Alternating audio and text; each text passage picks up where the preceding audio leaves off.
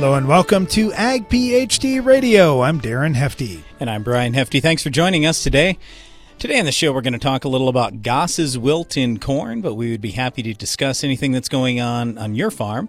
Our phone number here is 844-44-AG-PHD. That's 844-442-4743. You can email us, radio@agphd.com, or send us a note on Twitter, AgPhD Media, Darren Hefty, or Brian Hefty.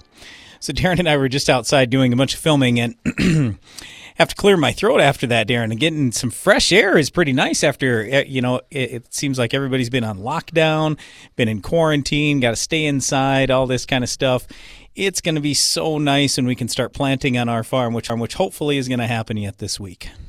That would be great. And our topic today is Goss's wilt in corn. And you may think, well, if we aren't going to see Goss's show up for several months, that's great. I hope we don't see it show up at all. But the planning for how to stop it on your farm, or at least minimize the impact of Goss's wilt, it starts right now. It starts with seed selection. And one of the things that got this topic to the forefront for us is just switching hybrids. Well, you may have heard from your seed dealer recently, we had a hybrid that didn't make germ, or we had a hybrid that got oversold, or we don't have the right seed size for you, and we need to switch you into something else. That's fine. We have no issue with that. There's no one hybrid on our farm that, our program's all shot because we can't put that one hybrid on. Give me a break. If you're planting 3, 4, 5, 6 hybrids, whatever it is, we'll probably plant at least 10. You just don't have to worry about one hybrid or another. It's not that big a deal, except for this. We want to make sure that we've got good defense in the areas that we can't protect in crop. And earlier today, we were having a discussion about fungicide use in corn and which products to use and when and all this kind of thing. Well, fungicides do nothing for bacterial diseases like Goss's wilt. Goss's wilt, you need to have tolerance in your hybrid. That's your best bet for protecting your crops. So if you're switching and you said, okay, I had a great hybrid for Goss's, what am I going to get in replacement of that? Don't just look at yield data and say, that one yields just fine. No, make sure that you get the defensive traits that you need like Goss's wilt. So since this is a bacteria, and then obviously fungicides aren't going to work, we do get a lot of questions about, well, how about a bactericide? Unfortunately, there just aren't any products where we say, yep, we can consistently tell you this is going to give you a great return. So I'm not telling you there are zero bactericides out there. And I would also say, to take that a step further, there are some people who will use, let's say, copper products, for example, to control different diseases out there. So that can actually sometimes kill some bacteria, some fungus, a whole bunch of stuff when you throw copper out there foliar. But to think that we're going to perfectly time an application of anything to give us enough suppression on Goss's wilt that it's going to pay for that treatment and the application, unfortunately, we're just not confident enough to do that with anything at this point. So like Darren said, your best bet is variety selection. Now, beyond that, we always want to look at, hey, if we could do some tillage out there, if we can simply rotate, if we don't go corn on corn, then we have a better chance. If you have the right fertility, and that's not just NP and K, I'm talking everything. We want to have good soil pH. We want to have good levels of sulfur, all the micronutrients. We do all those things. And it's just like human health. If we are super healthy, we're going to be much more tolerant to any disease. With plants, if they are super healthy, then hopefully they're going to be a little more tolerant to Goss as well. And even if they get it, maybe it's not a 50 bushel yield loss, it's a 5 or 10 bushel yield loss, and that's a heck of a lot better than having some disaster out there. When you talk to corn breeders, one of the things that they'll talk about is whatever one singular focus they have right now. I visited with a corn breeder here this fall, and he said physoderma is a big concern for him. He's seen more and more of that across the Corn Belt and spreading. Still not the biggest problem out there, but it's one that's growing in impact, so they're trying to get ahead of it. Goss's wilt is the big problem that about 20 years ago the breeders really started focusing hard on, shifting a lot of their efforts towards finding the best Goss's tolerance they could find and breeding that into elite genetics. So it's one of those things. There are quite a few choices now, even compared to 5 to 10 years ago. the tolerance is much, much stronger. And if you're getting a hybrid with average tolerance by today's standards, that's not too bad, unless you're going into a heavy, heavy pressure area and corn on corn and those kinds of things. But the tolerances are getting better. The other thing is just to pay attention to all those other cultural things that we've been talking about here, that if you're in a corn-on-corn situation, Goss's Wilt's going to survive in that residue, so it's going to lead to more chances of impact in the next crop. So be aware of that. A lot of farmers will say doing tillage, doing anything that helps that residue break down a little faster has had an impact for them. But if you get the right weather conditions and you've got lots of inoculum present and you get some damage to your corn plant from wind or hail or whatever, it's just pretty tough to protect that crop 100%. That's why this tolerance is so critical. With Goss's Wilt, Darren, do you think that we're going to have more or less because of the way the year went last year? Personally, I don't think we're going to have as much because I think corn acres were way overstated last year. What we had out there wasn't nearly as good. There wasn't as much residue. Now, was there more disease last year? Yes, there was. So, I mean, I could maybe see it go the other way, but I think we're going to see a lot of these guys who were thinking continuous corn, they're going to switch over and plant a lot more beans. There's no possible chance we're going to have 97 million acres like the report came out with the other day. I'd say 87 would be a lot closer than the 97 by the time it's all said and done this year. A lot of guys are going to go soybeans. So I don't think we're going to have near the problem this year, but what do you think? I agree. I think we were setting ourselves up for a big challenge when we looked at all the intended acres for corn on corn. But just talking to farmers around the country like we get to do on this show each weekday, we're hearing more farmers backing off on the corn acres, switching to, in some cases, other crops, especially once you get out of the corn belt. There are some contracts out there that are offering growers opportunities to make some money raising different things. So I'm glad when they take that because that just allows more corn to grow in the corn belt. But even in the corn belt, I think there's a shift to soybean acres too, as you mentioned. We'll talk about Goss's Wilt and corn on today's program. Also take your calls and questions at 844-44-AG-PHD. We'll be right back. Your grain bin fans can cost you a lot. High electric bills from running when conditions are not ideal, shrinkage from overdried grain, and spoiled grain all take money out of your pocket. With the Steps GMS app temperature humidity switch, get your bin fans to start making you money. Only run fans when the conditions are right. Eliminate shrink and spoilage in your bins. Deliver grain in top condition at market moisture. When every dollar counts, you need Steps GMS. Contact us today at stepsgms.com. Your land is a legacy, a challenge from those who tended it before you, to build on their foundations. At Corteva Agriscience, we understand what it means to be the stewards of a legacy. We embrace the challenge of building on the foundation of Dow AgroSciences to maintain your trust, to bring new solutions, to help you care for your land. See how we can help build your legacy at rangeandpasture.com. Success isn't just about maintaining your operation, how you make out for the season, or how much you can get from each acre. It's about doing precisely what needs to be done to feed your crop and grow your legacy, all the way down to the last drop. AgroLiquid Precision Crop Nutrition. Apply less, expect more. Find a retailer at agroliquid.com. Ideal for herbicide applications, the ultra-low drifts large air-inducted droplets were designed to eliminate driftable fines without sacrificing coverage. Its thick three-dimensional pattern creates multiple angles for the spray to cover the target. Hypro, helping you spray better. How much yield did you lose the moment you planted your seed? Introducing the Germinator Closing Wheel from Farm Shop MFG. Designed and built by a farmer tired of seeing yield loss from poor stands, the Germinator gives your crop the strong start it needs for maximum yield. Visit farmshopmfg.com.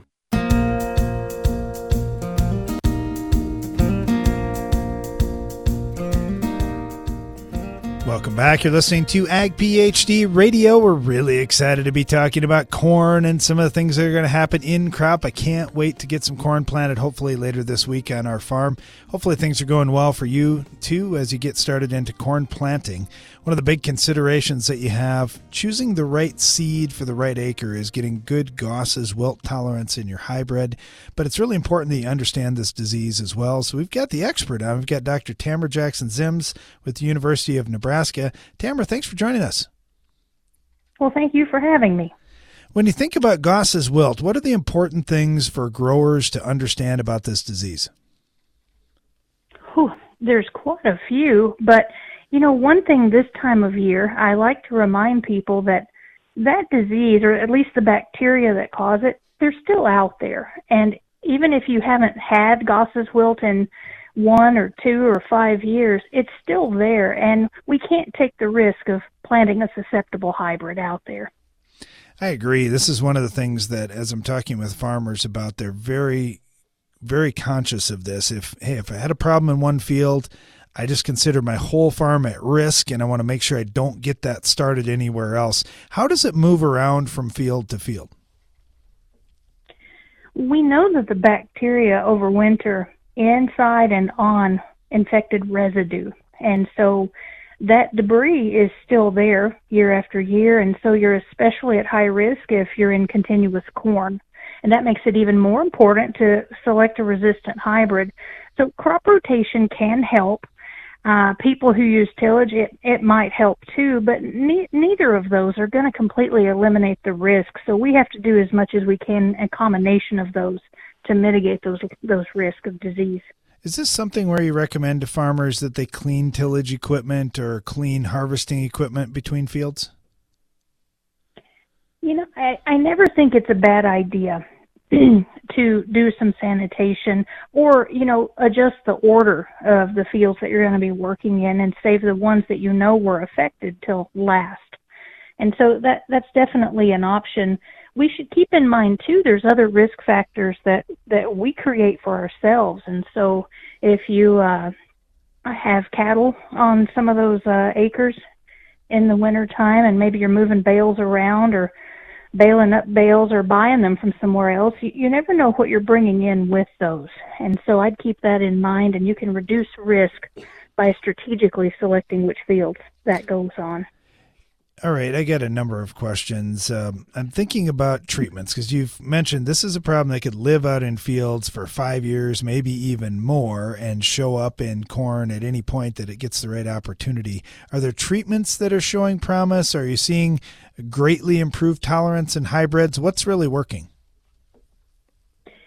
The thing that's really working are hybrids. And we've got really good resistance to this disease, and so it's really worth your time working with your seed company agronomist to make a good selection. As far as treatments, we always think of things, what can I spray on it to fix this? And there just hasn't been a good solution for that. Fungicides work great for fungal diseases. They don't work on bacterial diseases like this one, though. And even some of the bactericides, like ones that contain copper, they haven't usually been economical for use in corn because you usually have to repeatedly make those applications. And so the number one recommendation would be selection of your hybrid. Now, one thing we hear a lot about is just if you are prone to having some damage out in the field, like maybe you get sandy ground and you get some sand blowing through the field, or you have hail or just even heavy winds. Those are all factors that we know are more at risk of getting a disease into the plant. What about mechanical damage? Do you see that as being a real concern for farmers, that they're damaging the corn driving through the fields late? I think any kind of damage would open up that wound and allow that to occur. I guess it might depend on what kind of damage and when. The plants are, in general, more vulnerable when they're small, by about V6, V7 or so. And we know in those cases, for example, when they get a hail event, sometimes we have systemic disease develop that can even kill some of those plants. That's more common, say, in the western Great Plains, like out in western Nebraska historically. I guess I don't have good examples, though, where we've documented mechanical injury, but I think it's definitely possible. All right. With the residue supporting the bacteria and this inoculum left out in our fields, can we get rid of it with deep tillage? Is there anything else culturally that we could do for it? Well, for sure we know whatever you can do to degrade that residue faster helps. But we also know there's some penalties to that, right? And there's some effects on soil, and of course there's cost to tillage too. And so while that might help, it might be a short-term effect. And so we know, though, historically it can help. And so I'd still start with your number one and select those resistant hybrids. Just to understand this disease a little bit more, again, we're talking with Dr. Tamara Jackson-Zims with the University of Nebraska. Just to understand the disease a little bit more, if it's in the residue and we plant corn, when does it actually move and how does it move into the plants? Good question. So bacteria tend to overwinter in and on residue, and it can be splashed around, for instance, by rainfall or irrigation. And so as soon as those plants are emerged, they have the potential to already have the bacteria on them. And so we always talk about wounding because for this pathogen, that's the number one way that it gets inside and infects. There's also the potential, though, that even without a wound, the bacteria can infect through the natural openings in the leaves. And so we do see that some, and we've documented that in greenhouse studies. And so that might help explain why you might see some disease, even if you didn't believe you had any hail or very much wind. And so as the season goes on, when you have splashing and wind blown, that's how it moves around in the field. And so there's been good documentation from our colleagues at Iowa State that bacteria can even live on the surface of these plants for quite some time while they're alive in the field before we ever see disease, if at all. And so just keep that in mind, we're moving the residue around. When we see Goss's wilt out in fields, we know if it comes a little earlier in the season, we've got more potential for yield loss. How big is the yield loss in fields that you've seen? Oh, well, there's some pretty outlandish estimates out there, but we know in parts of fields we've seen 50% or more yield loss. Most of the time, that's when we've had a high mortality rate, when plants become infected early and they die. And then you can get some secondary problems where you have no more canopy closure and you have some weed patches develop. But in general, we see something like this average 10 or 15% if it's only on the leaves widespread across a field. And so it can be quite serious, especially in a susceptible hybrid. But even in a hybrid that's resistant or pretty tolerant, if you have a pretty significant hail event, it can override, and you can see some disease in that. We don't really have immunity necessarily, like what people might assume resistance might imply. Well, Tamara, thank you so much. Really appreciate having you on, talking a little about Goss's wilt today, again, with Dr. Tamara Jackson-Zims with the University of Nebraska. Good luck going into this season, and hope to talk to you again soon. Thank you. Everybody else, too. All right, with Goss's wilt, it's the worst bacterial disease that we see in season in corn. It's one that we have many growers across the country talking to us about. How can we better manage that? This is one of those experts that you want to read more from. She does a lot of work studying this, and the pathology department at Nebraska is really good. Brian, you had mentioned too, like if anybody's going to know about Goss's, it better be somebody in Nebraska. It's generally more of a problem there than almost anywhere else. Well, unfortunately, but that does seem to be moving around the country. We've even found Goss's wilt up in North Dakota, for example, which a lot of people didn't think, it's not going to spread that far north. Nope. It's been way up in North Dakota, for example. So I don't care where you are. We've always got to be aware of all these different pathogens that are out there, both fungal and bacterial. Well, we'll continue talking about Goss's wilt, and we'll get to your questions in the Ag PhD mailbag. That's all coming up on Ag PhD Radio.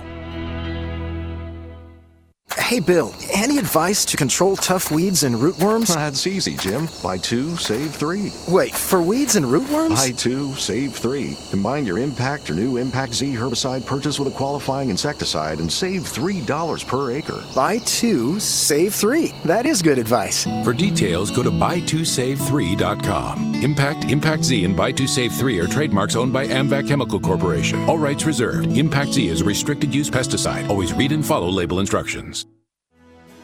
Find your full potential and increase your bottom line with branded generic herbicides from Atticus LLC. Tough broadleaf weeds are a hassle, but they're no match for Cavallo from Atticus. Cavallo delivers fast, contact, and residual control so your corn, soybean, and sorghum crops can thrive. Growers across the region count on Atticus for relevant and reliable products that deliver results every time. Ask your local retailer about Atticus products and visit atticusllc.com to learn more. For value-based solutions you can trust, turn to Atticus. Always read and follow label instructions. Challenging field conditions often make harvest difficult. Can your corn head handle it?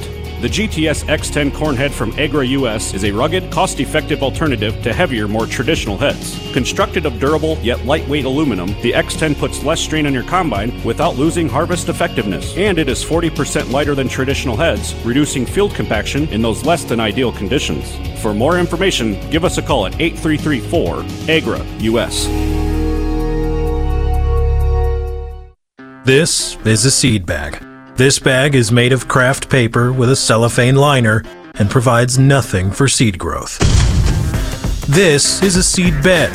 It was prepared with Case IH soil management tools. It optimizes everything from nutrient access to water infiltration to create the perfect environment for early, uniform emergence. Get to know why your seed bed drives productivity at caseih.com/soil management. Before it's too late and white mold becomes a problem, you need to ask your seed dealer for Heads Up seed treatment. When raising soybeans in the Midwest, you know the risk of being caught unprepared. As heard on Ag PhD, there are several steps you can take prior to planting for a successful management plan against white mold. Compatible and cost-effective season-long protection starts now by asking your seed dealer to apply Heads Up to your 2020 bean seed order. For more information, visit headsupst.com. You're all set with the 4x4 turbo diesel truck. How about some options? Spray and bed liner? Absolutely. Tailgate step and Nerf bars? Gotta have them. Tie-down hooks and stainless steel toolbox? You know it. Tinted windows? Of course. Options are good. That's as true in the field as it is with your pickup. In addition to taking care of tough weeds, new Open Sky herbicide gives you more rotational choices than ever before and an easy-to-handle formulation. Gooseneck tow package? Yep. Discover more Open Sky details at openskyherbicide.com.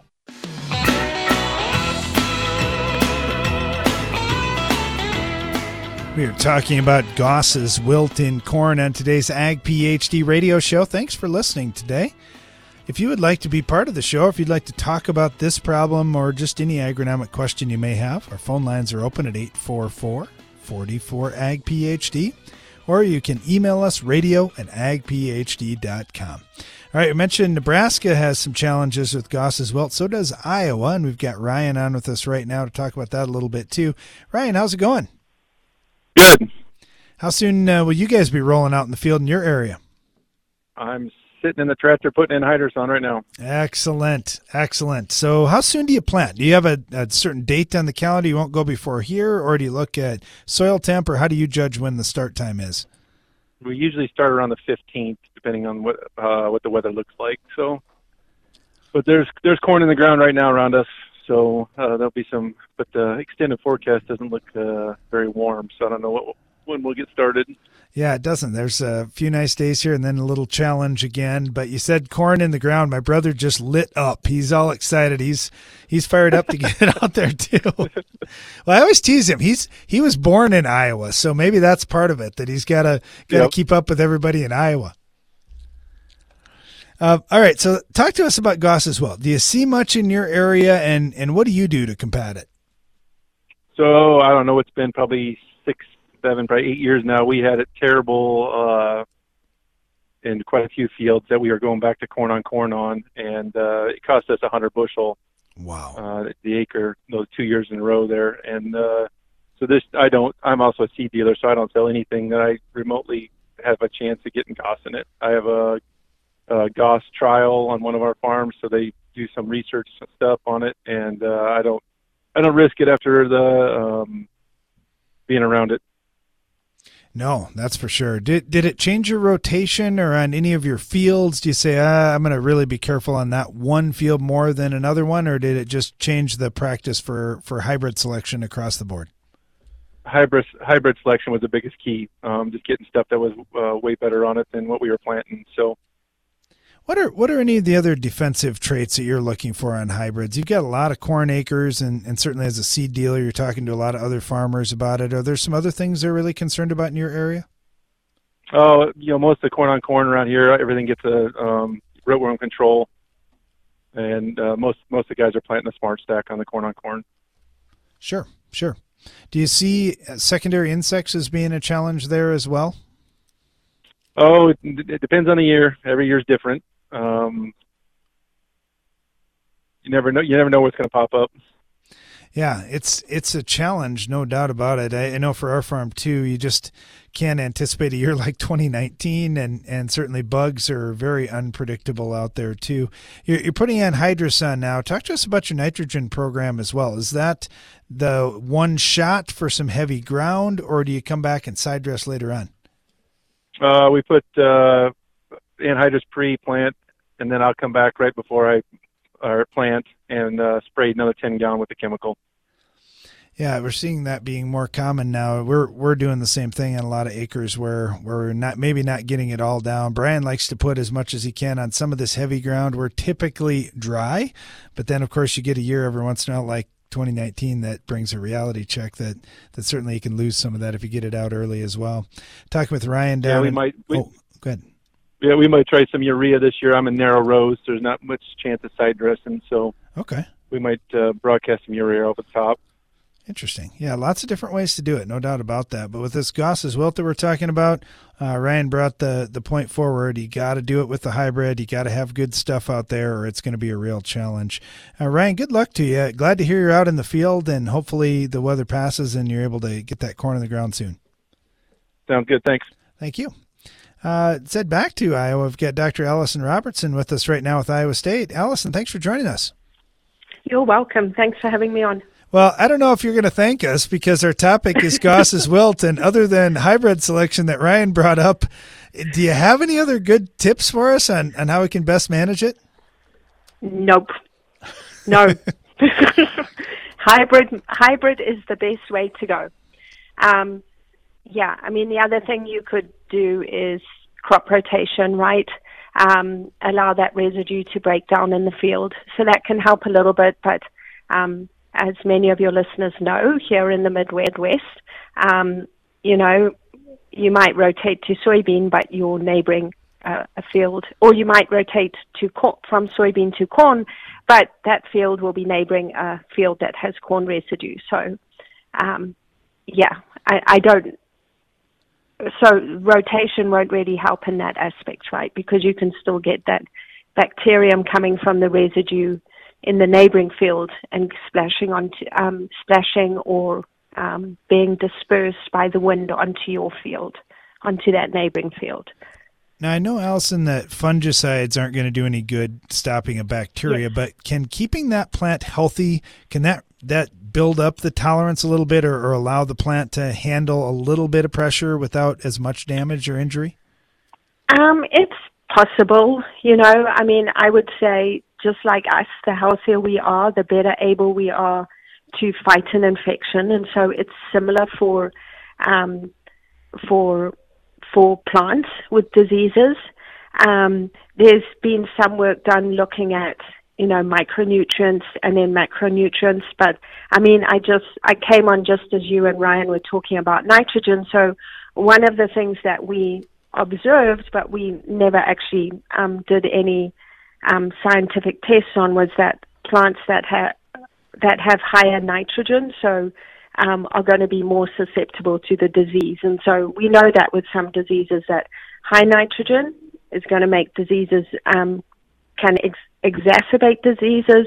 Low nitrogen can also exacerbate other diseases. So just managing your nutrition of that crop in the field so it's optimum condition. You're not going overboard on one side or the other.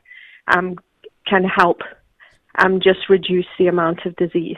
Ryan talked about getting out in the field a little later with an application of nitrogen. He was talking about broadcasting, but I also see a lot of guys wide dropping and side dressing in various different methods. When we're driving through the crop, there is the potential for creating some injury there. And I know we hear a lot about injury to the plant being a big watch out. Yes, absolutely. So, I mean, any injury that you do to that plant, and remember that, I mean, a lot of times we see injury, we think of injury as in like hail damage, right? Where the leaves are ripped apart.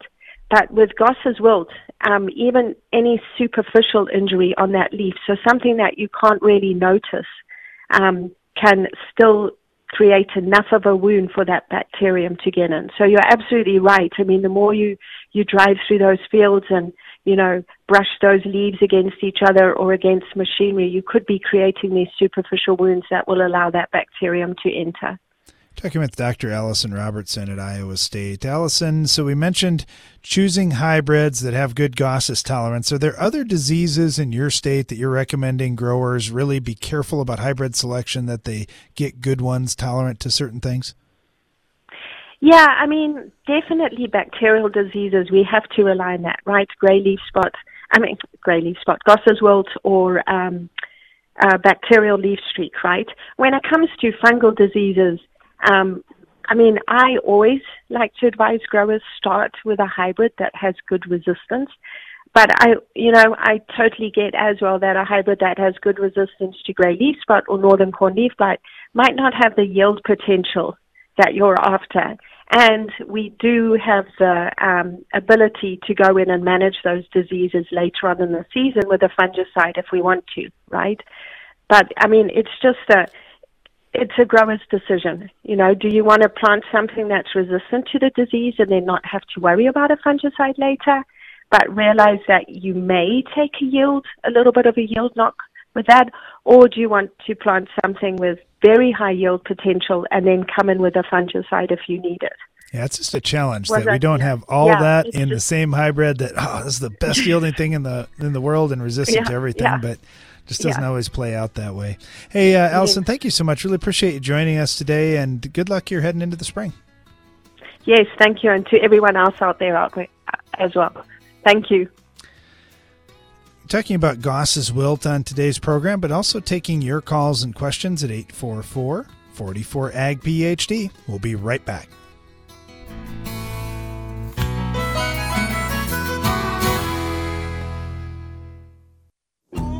You deserve to have a building that will last for generations. With more than 110 years of experience and thousands of satisfied customers, Morton Buildings is the industry leader you can trust.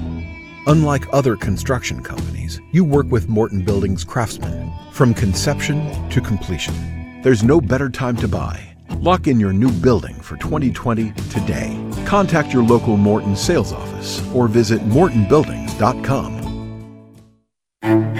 Success isn't just about maintaining your operation, how you make out for the season, or how much you can get from each acre. It's about doing precisely what needs to be done to feed your crop and grow your legacy, all the way down to the last drop. AgroLiquid Precision Crop Nutrition. Apply less, expect more. Find a retailer at agroliquid.com. Corn we planted early February, we have all good emergence. So far, we can't find any condition that the wheels haven't worked. I can just say that. Closing the seed trench behind the planter is essential to establishing yields in the fall. Introducing the Germinator Closing Wheel from Farm Shop MFG. Designed and built by a farmer who is tired of seeing poor stands because of uneven emergence, the Germinator is here to give your crop the strong start it needs for maximum yield. For more information, visit us at farmshopmfg.com. You need a powerful herbicide to fight the war on weeds. Bellum is Rotam North America's mesotrione herbicide, and it fights against the annual broadleaf weeds attacking your cornfields. Winning this battle means higher yields, lower cost to you, and maximized profitability. For long-lasting and residual weed control, check out Evinco, Vilify, and our newest mix, Rixa. For application, flexibility, and season-long control, that's Evinco, Vilify, and Rixa, powered by Bellum. For more information, visit BellumHerbicide.com. That's BELLUM Herbicide.com. What do you think of when you hear Palmer Amaranth or water hemp? If you use Fierce herbicide in your soybean fields, you don't have to think about them at all. With 2 effective modes of action and up to 8 weeks of residual control, Fierce takes on even the toughest weeds like water hemp and Palmer Amaranth. Take control of your soybean fields and get incentives from Bayer Plus Rewards when you choose the power of Fierce herbicide. Talk to your local retailer today to put Fierce to work in your fields. Always read and follow label directions. Want to cut production costs without losing yield? Brian Ryberg from Buffalo Lake, Minnesota has done just that. Here's his story. We began using a soil warrior on our farm the fall of 2014.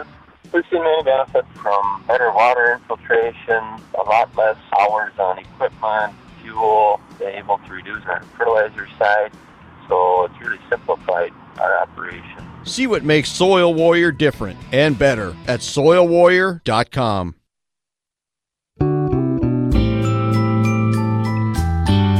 Hey everybody, come on in. The Ag PhD mailbag is about to begin. If you'd like to get your question in, it's radio@agphd.com, or you can call us 844-44-AG-PHD. This one comes from Troy, and he asks, hey, I've got a field that I sampled on 1 acre grids. It's corn on corn, disc tillage, and it's irrigated. Now, it's seen a fair amount of cattle manure over the years. I live in Nebraska, and I'm curious, what would you do to get the best yield in terms of fertility here? And by the way, he says, I think I need potassium, sulfur, manganese, and boron, maybe a little phosphorus. All right, so Troy, here's the thing. I'm looking at your soil tests, and for anybody who hears us talk about soil tests quite often on the show, what's the first thing we usually talk about? I mean, not specifically on the soil test, but we say there's a lot of variability in your soil tests. So just to give you an example here, he's got, and he mentioned, I think I might need some phosphorus. Okay, so he's got one spot in particular where he's got high pH, so we look at the Olsen test. He only has 9 parts per million. Well, 9 parts per million isn't going to get you a whole lot of corn. Then he's got other spots where he's got pH that's lower, so we look at the Bray tests, and he's got one where he has 96 parts per million of P1, so that's fantastic, and 139 parts per million in the P2 test. So my point here is, yes, this is a field that you did 1 acre grids on, and now can you see why we say at least one time do 1 acre grids? Because if you can solve some of this variability, well, you're going to solve some of your variability when it comes to yield. So yeah, we absolutely want you to get that phosphorus up in those areas where you do have lower phosphorus. So basically anything below 50 parts per million on phosphorus, I'm probably looking pretty hard at, yeah, I need phosphorus. Every spot in the field, just about, is too low on potassium. Now, the parts per million aren't horrible. I mean, you got in the hundreds, 200s, whatever for the most part, but you have so much magnesium and calcium out there, you don't have enough potassium in ratio. The base saturation tests, for the most part, are in the 2s and 3s. That's not going to cut it. You got to at least get into the 4s and 5s if you want good yields. In terms of, let's see, he'd mentioned manganese. Yep, that's a little on the low side. I'm not super worried about the manganese, but yep, that you definitely need some. If you have high levels of phosphorus, you also, to go along with that, need high levels of zinc. So I don't think he mentioned zinc. Let me look back one more time. Nope, I don't see anything about zinc. But where you've got 100 parts per million of phosphorus, you probably better get up to 10-ish parts per million on zinc. So you got some areas where we absolutely would recommend some zinc. Your copper is all pretty much less than 2 parts per million. I would start bumping the copper just a little bit. Cheap, easy to do. Boron, you need a lot of boron because, I mean, you got to be a little bit careful about how you're applying boron all the time. But for the most part, you have fairly good calcium levels. I'm not super worried about putting boron out. But we got a lot of these tests that are half a part per million, 0.3 parts per million, 0.4 parts per million. That is not going to do it if you want good yields. So, yep, got a lot of things to work on. And you also did mention sulfur. absolutely you need a bunch of sulfur. A lot of these in the single digits for sulfur, that's not even close. So yeah, you got a lot of things to address here. And I will be honest, when you say it has had a fair amount of manure in the past, from what it looks like to me, a lot of that manure went in a few spots in the field and it wasn't consistently applied across the field. So that's just what it appears to me. And it also doesn't look like it was way overdone on manure, because I see very little other than some, we got some spots where the phosphorus is good. Almost everything else is not where we would want to see it. So you need more phosphorus in a lot of spots. You need more potassium in almost everything. You need sulfur. You need zinc. You need a little manganese. You need a little bit of copper, and you need some boron. And the last thing I guess I throw out that we always start with in the beginning is on the pH side. You're probably looking at the pH. Wild variability here, all the way from 5.5 on the low side to 8 on the high side, and some of these might be just 1 grid point or 2 away. So be real careful about what you're doing for applying any elemental sulfur on the high pH side and applying lime on the low pH side. Just don't overdo it in the beginning. All right, thanks for the email, Brian. You gotta love Brian's recommendations. They're thorough, not cheap, not inexpensive, but this is investment for a long time on your farm. And once you get many of these levels up, like on a lot of these micronutrients and on P and K and so forth, many soils and most soils are going to hold them fairly well. And as you bring that up, this was heavy soil, and I should have mentioned that right from the outset. 20 to 25 cation exchange capacity. So yeah, it's not going anywhere if he puts out his P and K and a lot of different nutrients.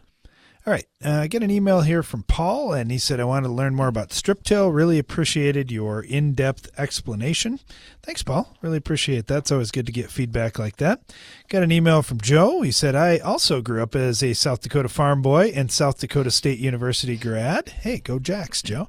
He said, I hated you guys for a long time because I was competing against you in many ways, but I love your show and especially appreciate your safety with farm vehicles talk. I'm retired now. Would love to chat with you someday. Hey, thanks, Joe. Really appreciate that. Yeah, I agree with you. Our number one focus really needs to be on safety, and here we go. We're heading into a planting season. Guys are already, as we talked to Ryan today, he was out in the tractor in the field applying anhydrous. Really important to stay safe out there. Well, especially right now when we're distracted. Okay, let's face it. Kids are at home. There's no school. We're out of sync compared to what we normally do. Everybody's talking about the whole COVID-19 thing, which is fine. I'm glad we're talking about that and focused on that, but we can't forget about the basics of farm safety and farm equipment safety. All right. I got some feedback from Tim. He said, I'm listening to you on Sirius XM radio. I'm not farming anymore, but use your soil tips like improving high pH soils for my lawn now. Hey, thanks, Tim. Really appreciate that. Yeah, even if you're not farming anymore, we talk to a lot of folks that grew up on a farm or used to visit farms with their grandparents or something like that, and they often enjoy that. All right, I got a question here from Michael. He said, you were talking about how much fertilizer you could put in furrow on a recent post here, but I'm wondering how much fertilizer can you apply in a 2x2? Can you get most of what goes on for the crop year, or can you only put a small portion on? Yeah, you can put quite a bit out there, a lot more than you can put in furrow. But as we say that, this is, I believe, Darren, why I think a lot of the high yield guys talk about 2x2x2. That means doing a 2x2 on both sides of the row.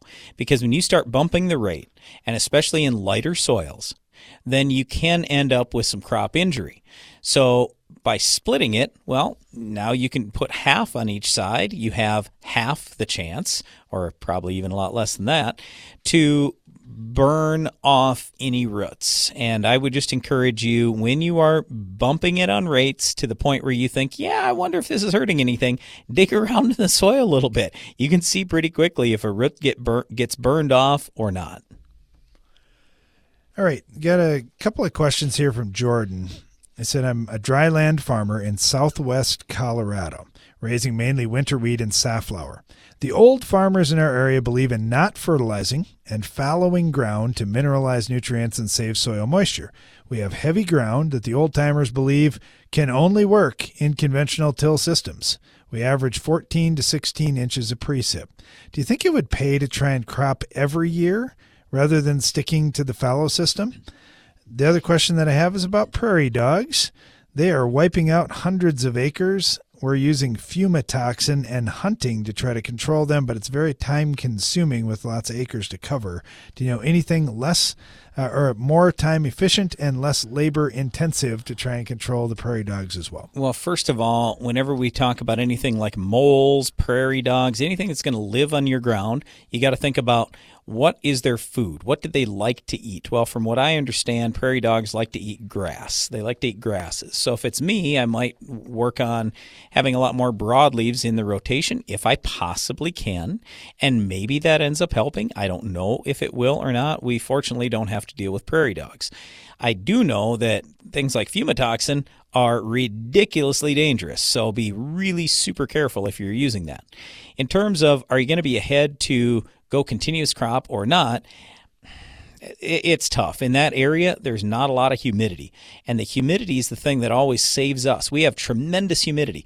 We're more humid than Miami, Florida, in eastern South Dakota. You think about that, because usually people say, oh, it's really dry. No, we're more humid a lot of years than Miami, Florida. We have tremendous humidity. We just don't have a lot of rainfall.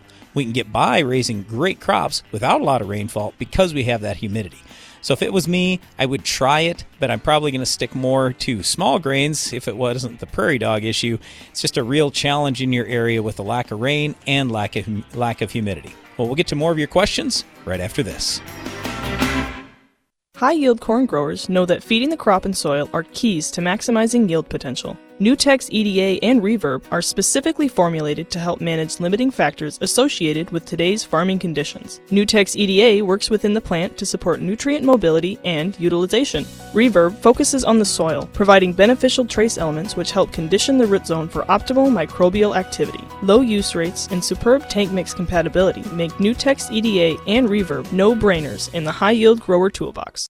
What do you think of when you hear Palmer Amaranth or water hemp? If you use Fierce herbicide in your soybean fields, you don't have to think about them at all. With 2 effective modes of action and up to 8 weeks of residual control, Fierce takes on even the toughest weeds like water hemp and Palmer Amaranth. Take control of your soybean fields and get incentives from Bayer Plus Rewards when you choose the power of Fierce herbicide. Talk to your local retailer today to put Fierce to work in your fields. Always read and follow label directions.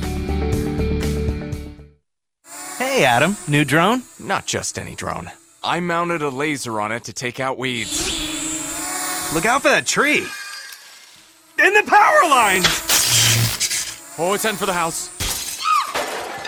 There's a simpler way to protect spring wheat from weeds. Perfect Match Herbicide. The broadest spectrum weed and grass control in one product. Learn more at perfectmatchherbicide.com. Always read and follow label directions. The laser.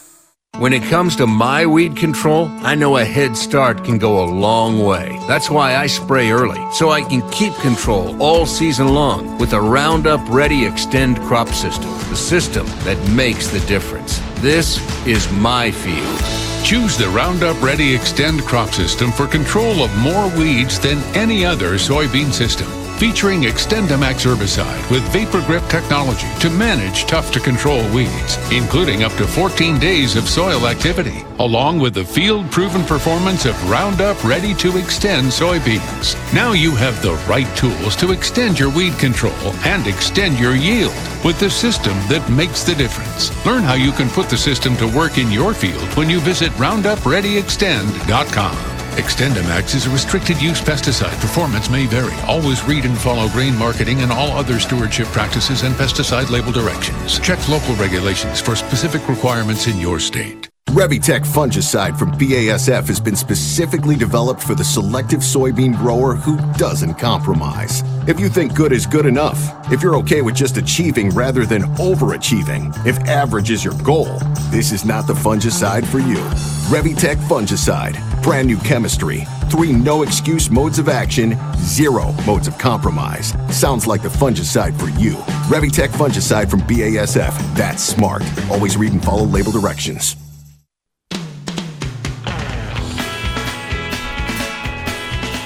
Welcome back to Ag PhD Radio. We're right in the middle of the Ag PhD mailbag. If you'd like to get your question in, it's radio@agphd.com or call us at 844-44-AG-PhD. So back last fall, I met a farmer from Brazil. I was actually over in India, and I met him over there. And he just sent me some soil tests the other day, and he said, Brian, what do you think about this? Now, the good thing was, and it was interesting when I had met this guy last fall, Guillaume, he had said, I am at least familiar with Neil Kinsey. Now, I don't remember what our conversation was exactly, but he was asking me a number of different agronomic questions, and so I just said, hey, send me your soil tests. So he sent me the soil tests, and I just wanted to talk about them here on the radio with you today because it is kind of interesting. We get soil tests from all over the world. This is from Brazil, and he is in a soybean cotton rotation. But anyway, these are actually Neil Kinsey tests, so it's great. It's real easy. We don't have any conversions that Darren and I have to make or anything else. So the first thing that probably stands out, and when both Darren and I have been down to Brazil before, Darren's been there a couple times even, there is a lot of soil that is light. And very often we hear from farmers, especially in the Midwestern United States or Southern Canada, that go, man, I wish I could farm in Brazil. I can raise 2 crops a year and everything. Yes, you can. But a lot of times you're not dealing with the same kind of soil that we have here. Not even close. We have good heavy soil and we have better soil pH. Now the pH really isn't that horrible. It's mid-5s. But it's still a little on the low side. So we're going to need some kind of correction there. But the total exchange capacity around 6, 7, 8, something like that. So it's light, relatively sandy soil. So Darren, I just said there, pH is the number one thing that stands out to me. We got to get that up a little bit. And with that, obviously, low calcium, and it's a light soil. So what's the first thing that stands out to you when you look at these Brazilian soil tests? Well, what's interesting is these tests actually went to Neil Kinsey's lab, and Neil has recommendations here. And this calcium is really important. Yep. And I look at some of and he's also short in other things too. But almost everything. But P and K and most of the micronutrients and sulfur. So yes. But yeah, I find it interesting that he's got recommendations for calcium carbonate. He's also got recommendations for dolomite out there to get some magnesium out because we're talking about lighter soils. And that's something, again, that's a little different than what we face on our farm. We've got heavy soils with lots of pounds of some of these nutrients where it's going to cost just a little bit more to get some of this done. But by the same token, you've got some advantages there too. So I look at that and would really address that calcium and magnesium first. But I looked at, across the whole thing, there's a little bit of everything is needed when you've got those light soils every year. So it doesn't really surprise me. I see sulfur being really low. Of course, you're not going to hold a lot of sulfur in lighter soils. And then looking at some of those micronutrients too, it's something where many budgets start with, let's deal with NP and K, or maybe let's do a little bit of liming and then deal with NP and K, and then they run out of money and the micronutrients are lacking.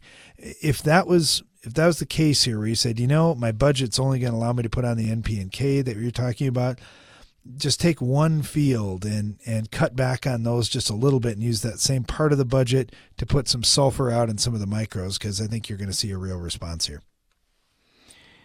Okay, here's one example. Darren's talking about the budget.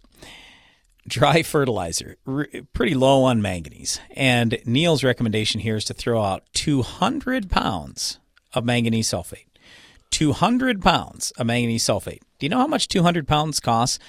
Delivered to our farm right now, I was just looking at what our fertilizer quotes were for this spring. $130 an acre, Darren, to throw 200 pounds out there. Now, how willing are you going to be to throw out $130 worth of manganese sulfate?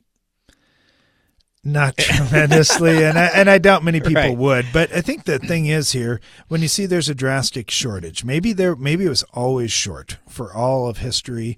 Maybe it was in balance at one point, and it's just been farmed for a lot of years, and the manganese has been mined out. I don't know what the case is, but I would say this: many of those micros we look at, all right, I'm going to feed the crop this year. I'm going to put something highly available in close proximity to where my root system's going to be, or I'm going to do some foliar feeding and try and get by in some acres. And then maybe I tackle that and say, all right, I need 200 pounds. Well, I'm going to do 20 pounds over the next 10 years, and that might be more palatable for me. It just depends on what your situation is. Yeah, absolutely. Okay, so beyond that, I guess almost every nutrient here is a little bit short.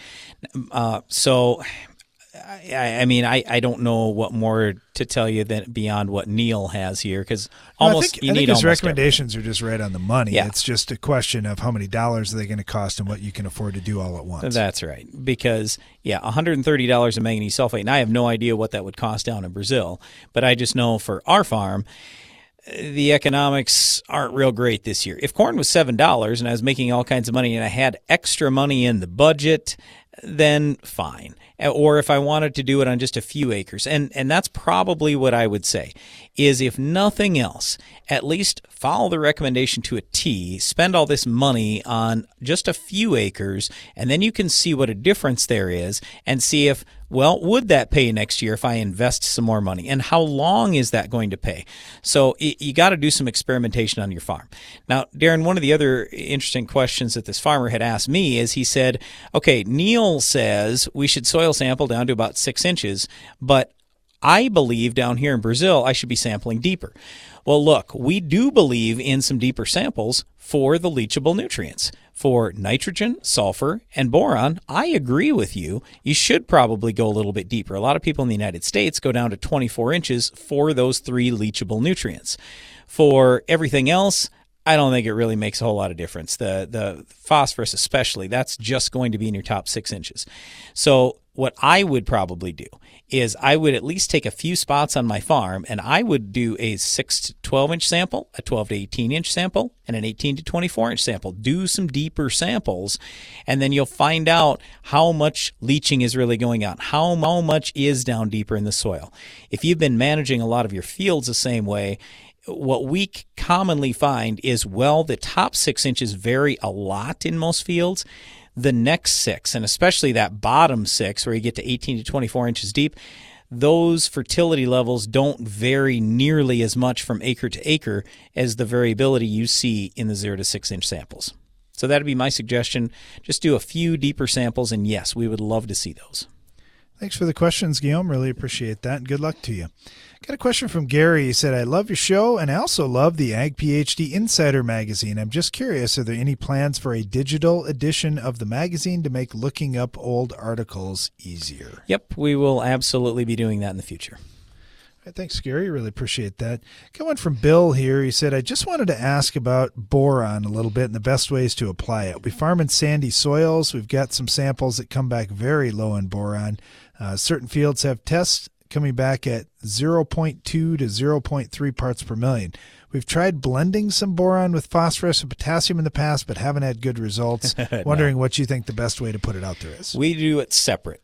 So either we would spread it all by itself in a regular fertilizer spreader, or if you have like a micro bin on your spreader, that is a good way to go. But you've got to keep that separate in most cases because it's a different density than you're going to find in a lot of other fertilizers, and we don't want it settling to the bottom or all ending up at the top, which means you're going to put it all out on just a few acres instead of evenly across the field. Thanks for the question. Really appreciate that, Bill. Got one here from Stanton who says, what are your thoughts on humic acid? My retailer is pushing one of their products really hard, but I can't seem to find info other than just the handouts they've given me. The label says that it may help with fertilizer efficiency. I emphasize the key word, may. Well, Stanton, thanks for the question. Humic acid, Brian, this is something that we're using more on the farm, but I wouldn't say it's anything that, oh man, if we don't have that, our plans are sunk. Right. Where our research has shown it pays the best is when you have, I'll just be blunt, bad soil conditions. So if I've got, where we've seen some of the best response is, let's say it's high pH soil, it's tight, it doesn't have all the right balance of nutrients, we're seeing more response there. Where I've got the soil pH perfect, I've got every nutrient perfect, I've got perfect drainage, we aren't seeing the same kind of response. So a lot of times we talk about humic acid might even help organic matter release a little faster. Like I say, it makes a lot of difference when you've got that soil pH out of balance, you have all these other soil issues, but it's something you can absolutely try on your farm and just prove it on your farm. Everybody's ground's a little bit different, so we just encourage you, do your own testing. Yes, we've used some, and we absolutely have seen some response. So yeah, if you were going to try it, just try it on a small scale first. Try it out on your farm and see if it works for you. Thanks for the question. Really appreciate that. Thanks to you for listening today. Be sure to join us each weekday for more Ag PhD Radio.